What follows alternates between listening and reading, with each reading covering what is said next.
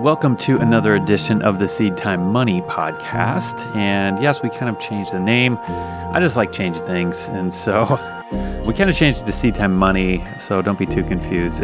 Everything's pretty much the same. We just realized it more accurately reflected what we're talking about. And on today's episode, I'm excited. I get to talk about Amazon. And I just really enjoy studying Amazon. They're a fascinating company. There really hasn't been a company like it ever. It's just amazing some of the things that they're doing. So today we're talking about some of the lessons learned from Amazon. I'm interviewing this expert on Amazon who kind of studied everything that Jeff Bezos has ever written in his annual shareholder letters. And there's just some fascinating wisdom there. And I just kind of want to tap in and see what they've done. And it should be no surprise, I don't agree with everything Amazon does. And I actually am trying to reduce the amount of money I'm spending over at Amazon, and that's a discussion for another time. But the point is, there's no doubt that there's some things that we can learn from them. So if you are a business owner, if you work for a business, if you want to start a business, I think this might be helpful for you. So without any further ado, let's get to it.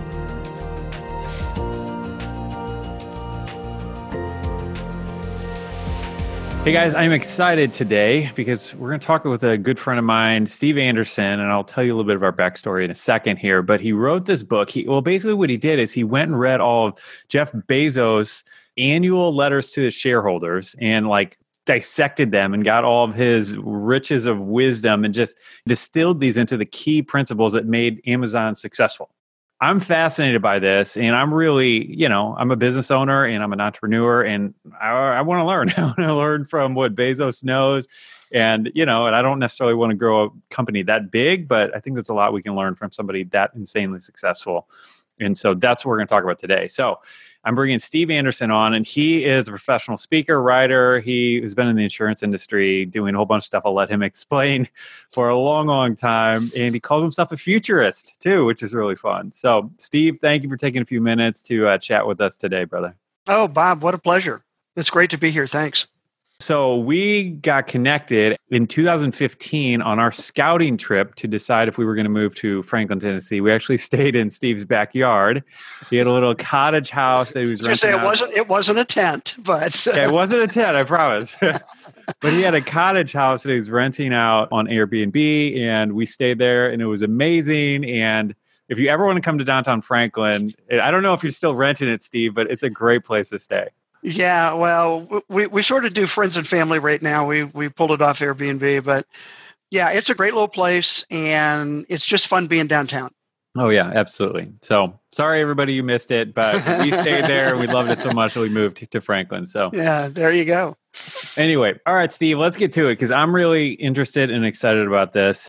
In our community, we generally talk about personal finance, but we have a lot of entrepreneurs and online business owners who don't necessarily want to build a Fortune 500 company, but want to build a successful business. So out of analyzing all these shareholder letters, what kind of takeaways? Just give me one. Give me something that kind of stands out to you that's still relevant for small entrepreneurs as well.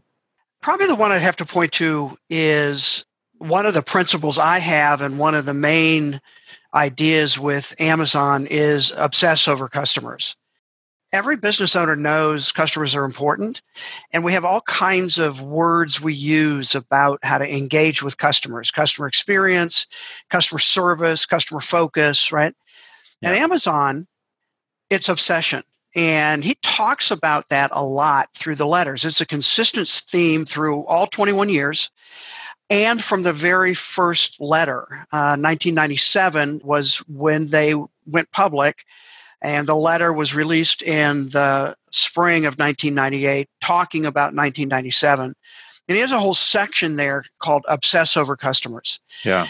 When you think of the word obsessive, it's not always positive. Yeah. Sometimes it can be negative, or at least perceived as negative. But for Amazon, everything they do to this day is filtered through the lens of, is this better for the customer? And I think that's something that any business owner, actually pretty much anybody, can think about and have a takeaway from. Yeah. What they've done is they've built that platform. And I'm convinced one of the reasons that they're so successful is their unrelenting focus on the customer. One of the other phrases he uses a lot in the letters is Amazon invents on behalf of the customer. And so I can give you all kinds of examples of how that's worked itself out, but it's one of their core values. Yeah, I mean, one that comes to mind to me was just, and this goes way, maybe a decade or more back, was the reviews. Like that was such a bold move. I mean, because they basically invented that, right? They did. Absolutely. I mean, and again, at the time they were, books were still their biggest thing. They were starting to add other stores there, but books were still their biggest things. And they got huge pushback from the publishers. Yeah. Why would you want somebody to leave a review about a book, especially if they didn't like it? Yeah. Bezos came back and said, because if we prevent somebody from buying a book they aren't going to like, that's a win for us long term. Yeah. And if we can help somebody find a book that they're going to like based on somebody else's review, that's also a win. So it's better for the customer. And he sort of didn't even really care if it was better for the publishers. And obviously it's a standard practice now, but absolutely you're right. At the time, it was surprising. Yeah. And it's fascinating to think about how that has shaped our society, over the last 10 or 15 years. I don't know how long it's been since they implemented that, but every purchase I make now involves some researching reviews to some extent. And I don't know what would have happened because so many other companies have followed suit and websites have popped up following suit. But what would happen if they never did that? I don't know. And it's become standard. I mean, it's almost like if you're selling something, you can't have a site selling something without having reviews there. Yeah. And so, it has absolutely become standard. That's crazy. And there are multiple examples throughout Amazon's history where they've thought that way. Yeah. Even Amazon Marketplace, right? So Marketplace is where third-party sellers, independent business owners can access Amazon's website. Well, again, 2001, that was crazy. Why in the world would you let other sellers on your site? And actually, they had several failed attempts at doing that before Marketplace kind of took hold and they figured out how to do it best. Fast forward to 2018, and 58% of all product sales on Amazon come from Marketplace. Yeah. So the other interesting thing about that, as you're saying that, is that I grew up kind of hating Walmart just because they're the big machine and, whatever. And now Amazon is kind of that. And I have a little bit of disdain for Amazon because they are the big machine now. But it's different because of what you're talking about, because of the marketplace. Like I have a lot of friends who their business exists because of that marketplace. Like they are small business owners who survive on that platform. And so even though Amazon is the machine, they're also making a living possible to probably millions in the marketplace. Yeah, and I think that's what people miss. And let me interject here, Bob, because I think your viewpoint is right in terms of a lot of people don't like Amazon. A lot of people don't like Bezos. Yeah. A lot of people do, obviously, because they continue to be successful. And what's really interesting is they continue to be on the top of the list of most innovative company, or the company where most people want to work at and people stay. And so again, there's kind of this interesting give and take or pulling going on there. And I address this in the book. Whether you hate Amazon and hate Bezos or love them, there's something to learn. And I think that's my point. Yeah, absolutely. And let me say, if we don't get off this subject, for those marketplace sellers, the customer is still the most important thing to Amazon. So as a seller on their platform, if you are not obsessed with their customer, they will cut you off and not think twice. Yeah. So as a seller on the platform, I've heard people complain, right? Or this happened to me, or they did this, or they did that. Yeah. No question. But you have got to have that same single-minded focus to customers. Respond quickly, take care of problems, right? All of those things that represent what Amazon has built. Yeah. And I think back to tying this up with the original question, for us as entrepreneurs, I just so wholeheartedly agree with that.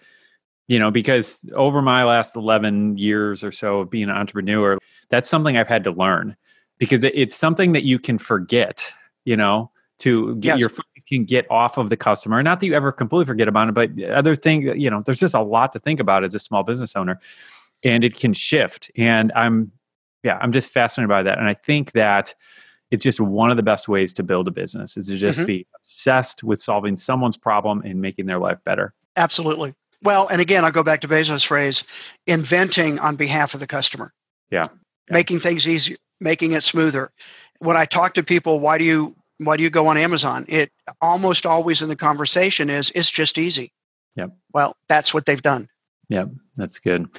So digging back into all these letters, and you basically pulled out 14 principles out of all of these that you kind of wrap up in the book. Right. And by the way, whose head is that? That is an Adobe Photoshop stock photo. It is not his. I didn't think it was his. I know it's not yours. It's not mine. You didn't ask me. Could look like mine, but yeah, it could. But could I get that actually question quite a bit. Okay. Anyway, I digress. So, in your research with all this, what surprised you? Like maybe of these 14 principles, like what were you like, whoa, I wasn't expecting that. That's just like super counterintuitive to how most business operate. And the first one you mentioned, I think kind of falls in that category a little bit, but anything else? Yeah, I think a couple things. First of all, I think what surprised me most is the fact that he actually wrote everything that he did. It really is his plan for growing Amazon. Mm-hmm. And what's interesting is that first 1997 letter, which is why we included in the book, is appended to every single letter since. So 20 letters. So 98 through 2018, he always ends the letter with, as is my custom, I have attached a copy of the 1997 letter. It's always day one. So there's something in that first letter that he keeps pointing back to. And there were, several things there. So that was surprising that he laid this out. Now, did he have it in mind at first? I don't know. Certainly, if/when I get the chance to meet him, I do have a couple of questions for him about the letters. So what I'm finding is I'm starting to get feedback from people who are reading the book and thinking about is the first principle, which is encourage successful failure. Mm-hmm. He has a completely counterintuitive view of failing in business. Yeah. And most business owners run away from risk. And I call Bezos the master of risk because he and I think partly intuitively and partly he has learned how to master risk and has an intuitive understanding that risk is vital for growth. Yeah. And that's sort of the core idea that I actually started researching when I came across those letters. But this whole idea of successful failure, we don't think about those two going hand in hand, and they do. In fact, the story we tell, and actually there are multiple, I already mentioned Marketplace. That was the third iteration. The first two iterations of what would become Marketplace were utter failures, and they spent millions of dollars developing them. But without developing that, putting it in the market, finding out what worked, what didn't work, they might not have gotten to Marketplace, which is now extremely successful. Yeah. One of their biggest failures is the Fire Phone. Most people don't remember or never even realize that Amazon released a phone in 2014. I remember. I was looking at it a lot. Yeah. It was Bezos' pet project. I mean, it was his thing. He thought this was great. This is going to be a great hit. Less than a year later, they wrote off $178 million in inventory in one quarter. Wow. So a big failure. In fact, at one point, they dropped the price to 99 cents and they still couldn't give them away. And there were a couple cool tech features in it, but it wasn't any better than what was out there. And it was really designed to shop on Amazon. Well, I'm sorry, my phone does that already. I don't need a special phone for that. So lots of reasons why. Yeah. So failure. Here's the success, though. The group that develops their hardware and it's done at what's called Lab 126. That's where the Kindle came out of. That's where the Fire Phone came out of. That's also where the Amazon Echo has come out of. And so all of that they learned about the phone and voice and right, all of those kinds of stuff was able to be translated into the Echo, and certainly looks like one of their bigger successes. Yeah. That system, right, continues to develop. So I think for most businesses, their biggest risk just might be not taking enough risk. Yeah. And that's hard. Well, and especially as you grow, because this is something I've talked to my wife about a lot. This idea of growing as a business, I've noticed this in church. It's like you reach a certain point and you begin to play defense instead of offense. And you're asking for trouble as soon as you do that, right? Well, and the way I phrase that, Bob, is that one of the biggest risks a business faces is being successful. Yeah. Because you start protecting what got you to that success point instead of actually looking at, okay, where do I need to go next? And or how do I kill my success so that I can be more successful doing something else or adding something else? So absolutely agree with you on that one. Yeah. I mean, there's about 3-5 big entrepreneurs who everyone come up in every conversation, and Elon Musk being the one right now. But I'm just so fascinated that he walked away with this huge paycheck from PayPal. Mm-hmm. I don't know how many millions of dollars it was, but it was a lot. Yeah. And he basically put it all on the line to get SpaceX off the ground. And he had 3 attempts of that rocket working. Mm-hmm. And if it didn't work on that last one, like, he was penniless. Yeah. And the first 2 failed. And the last one happened to work. And SpaceX has been amazing since. But just the willingness to take everything that he had earned to that point and to risk it all on this thing, like, it's just mind-blowing to me. Yeah. And there's a difference between stupid risk and intentional risk. I always try in this conversation to make sure people understand Amazon is intolerant of incompetence. They expect every employee to bring their very best every day. Yeah. So if someone's making mistakes over and over again, they're gone. So it's not that, but it's also understanding, for Bezos, there's this linkage between experimentation, failure, and success. Because he says, if it's an experiment, you have to know that you can fail. If you aren't going to fail, it's not an experiment. Yeah. And what's fascinating is the last few years, he's been talking about the need for Amazon to have bigger and bigger failures as the size of the company grows, because otherwise they're not moving the needle enough. I mean, honestly, at Amazon right now, a $50 million increase in sales is like, so what? They need the $50 billion or more impact. And they're working on things even now that they hope will do that. Yeah, that's interesting thinking about, because I've been a Warren Buffett fan and shareholder of Berkshire Hathaway for a long time. And, obviously he has his letters too, which I'm sure Bezos modeled off of to some extent, that idea.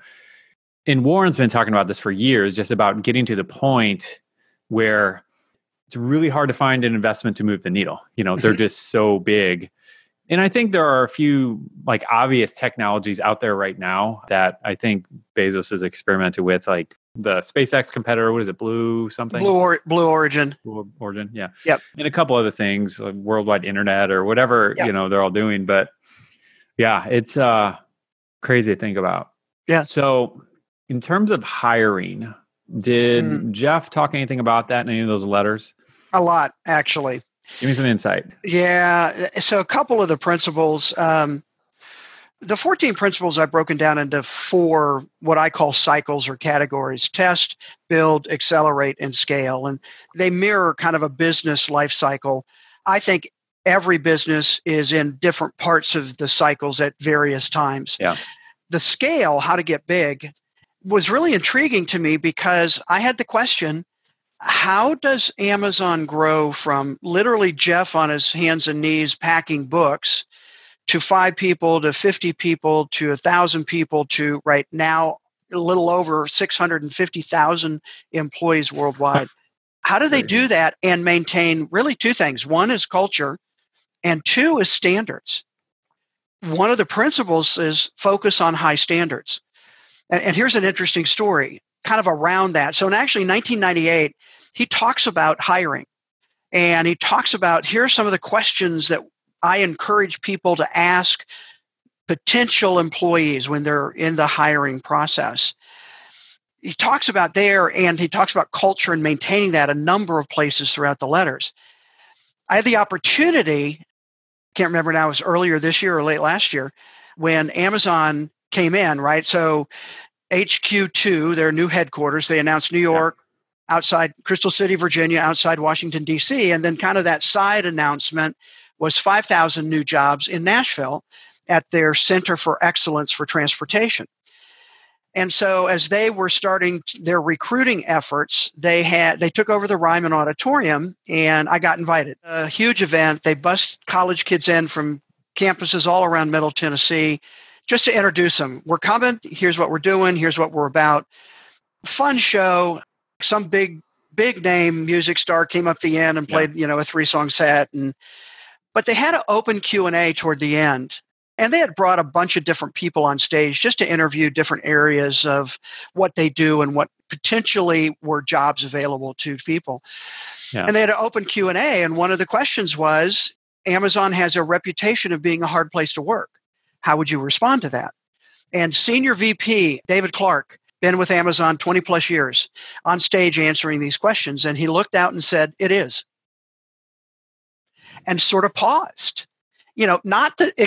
Typically not the reaction you would expect. And he said, we're doing something important.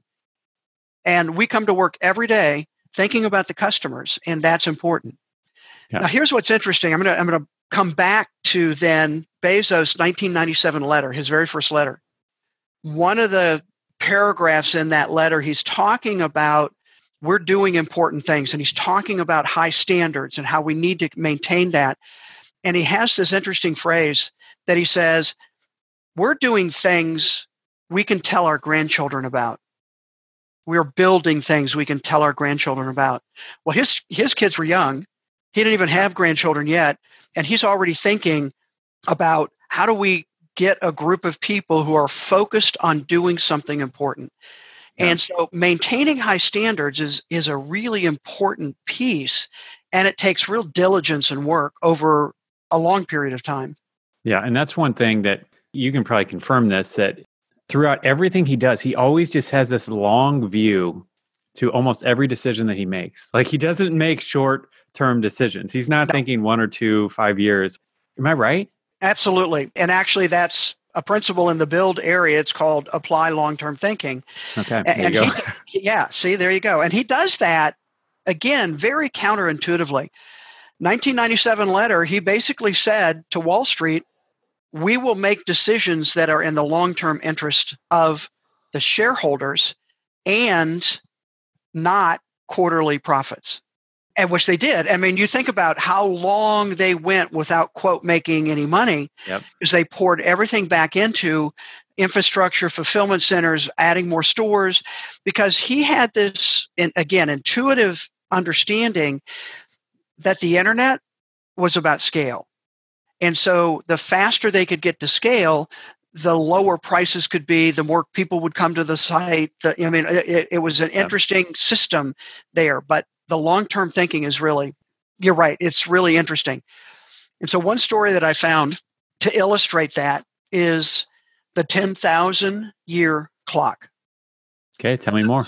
I won't give you the whole background, but Bezos funded and is being built in West Texas on his property a clock that is designed to run for 10,000 years.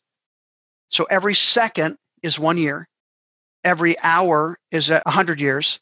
The cuckoo comes out every 1,000 years. And the clock is designed for 10,000 years. Huh. Is it a project with somebody who has more money than he knows what to do with? Maybe partly. But I think it more illustrates, as you just said, he's thinking multi-generational. Yeah. One of the questions is, are you being a good ancestor? Meaning, what are you doing today to build out? And I think that's one of the interesting differences between Elon Musk and Jeff Bezos. They both are going to space. I believe Bezos' reasons are much different. He's not trying to win a race. He literally is trying to build the infrastructure that allows people, entrepreneurs, somebody with an idea to be able to get to space and do something with it. Yeah. As he says, when he started Amazon, the infrastructure was in place. Internet was already there. UPS, Postal Service could deliver packages.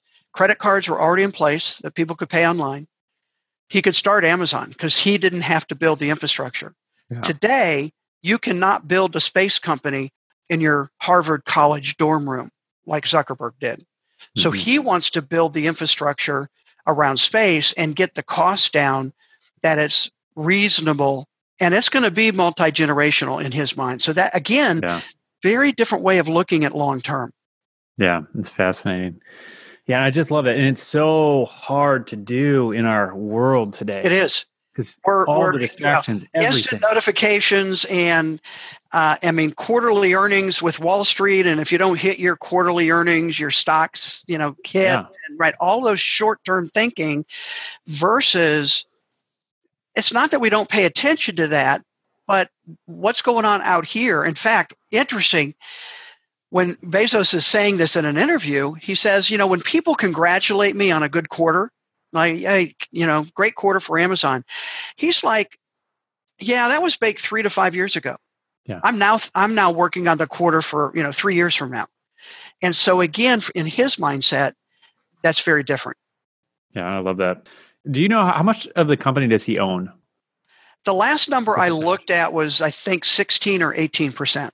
Okay. Yeah, so and even majority stockholder, a little bit, that changed a little bit with the divorce and some of that. Yeah. But what's interesting, even about the divorce, I was disappointed, but anyway, that's a whole nother story. But Mackenzie, his wife, his former wife now, got part of the stock, but she didn't take all 50% that was due based on, a divorce. And he has voting rights of her stock. So he wouldn't lose control of Amazon and being able to continue to do what he thinks is best. Yeah. I feel like that's one of the terrible things about so many publicly traded companies is they're just a slave to the stockholders. And we got to get earnings up this quarter. Therefore, we're going to do stupid things in the long term in order to make a little money. Make it look good this quarter. Yeah. And which is, everybody understands what we're talking about. It's like long-term thinking pays off. Well, and again, I think he has a very different view of stock pricing and stock, amount. And, if it drops down, I don't think he actually cares. He says, I tell my employees all the time, if the stock goes up 30%, that doesn't mean you're 30% smarter. Because if the stock goes down 30%, that means you're 30% stupider. He said the stock price is a long-term voting mechanism, not a short-term reward or punishment. Yeah. That sounds very Buffett-ish. Yes. Well, I agree with you. I don't know for sure he patterned his letters off Buffett, but I have no doubt there was some thought process going on in terms of how he does that. Well, they've never split the stock either, have they? No. That's very Buffett. Yeah, I was going to say that's how. What's the stock price up to now? Something. At last, I knew it was 140,000 or something a share. Yeah. But I don't know what it is now. Okay, so the book, you got a whole bunch of bonuses for people who buy it through a certain website. Is that correct? Correct. We have a number of downloadable bonuses that you can get. The website is thebezosletters.com. Okay. And either click on bonus or /bonus, and you can access those bonuses. Those will be available for a little while now. We were looking for something to be able to help people go a bit more into the book, and I think the book's a fun read. We've got some great stories in there. The feedback we're getting is just really great. We even, Bob, from the publishing side, had a really great review in Publishers Weekly about the book. Yeah. That's great. And, we're thrilled. Karen, my wife, helped me with that. That's a whole story there. But the real measure will be how it helps business owners grow, for me and us. And so that's what we're looking for. Yeah, I love it. All right. Well, I appreciate you taking some time out of your day to share all this. It's always good to talk to you. Oh, my pleasure. And we'll have to do it again sometime. That sounds great. Appreciate it, Bob. Thanks so much. Thanks, Steve. All right, well, I hope you enjoyed this episode. And if we're not connected over on Instagram, find us over there. We're at Seed Time. and we would love to be friends. We're doing a lot of fun stuff over there. We're actually having a lot of giveaways lately. And so yeah, I'd love for you to be a part of it and hopefully win something really fun. So that's all for today. Be blessed to be blessing, and we'll see you next time.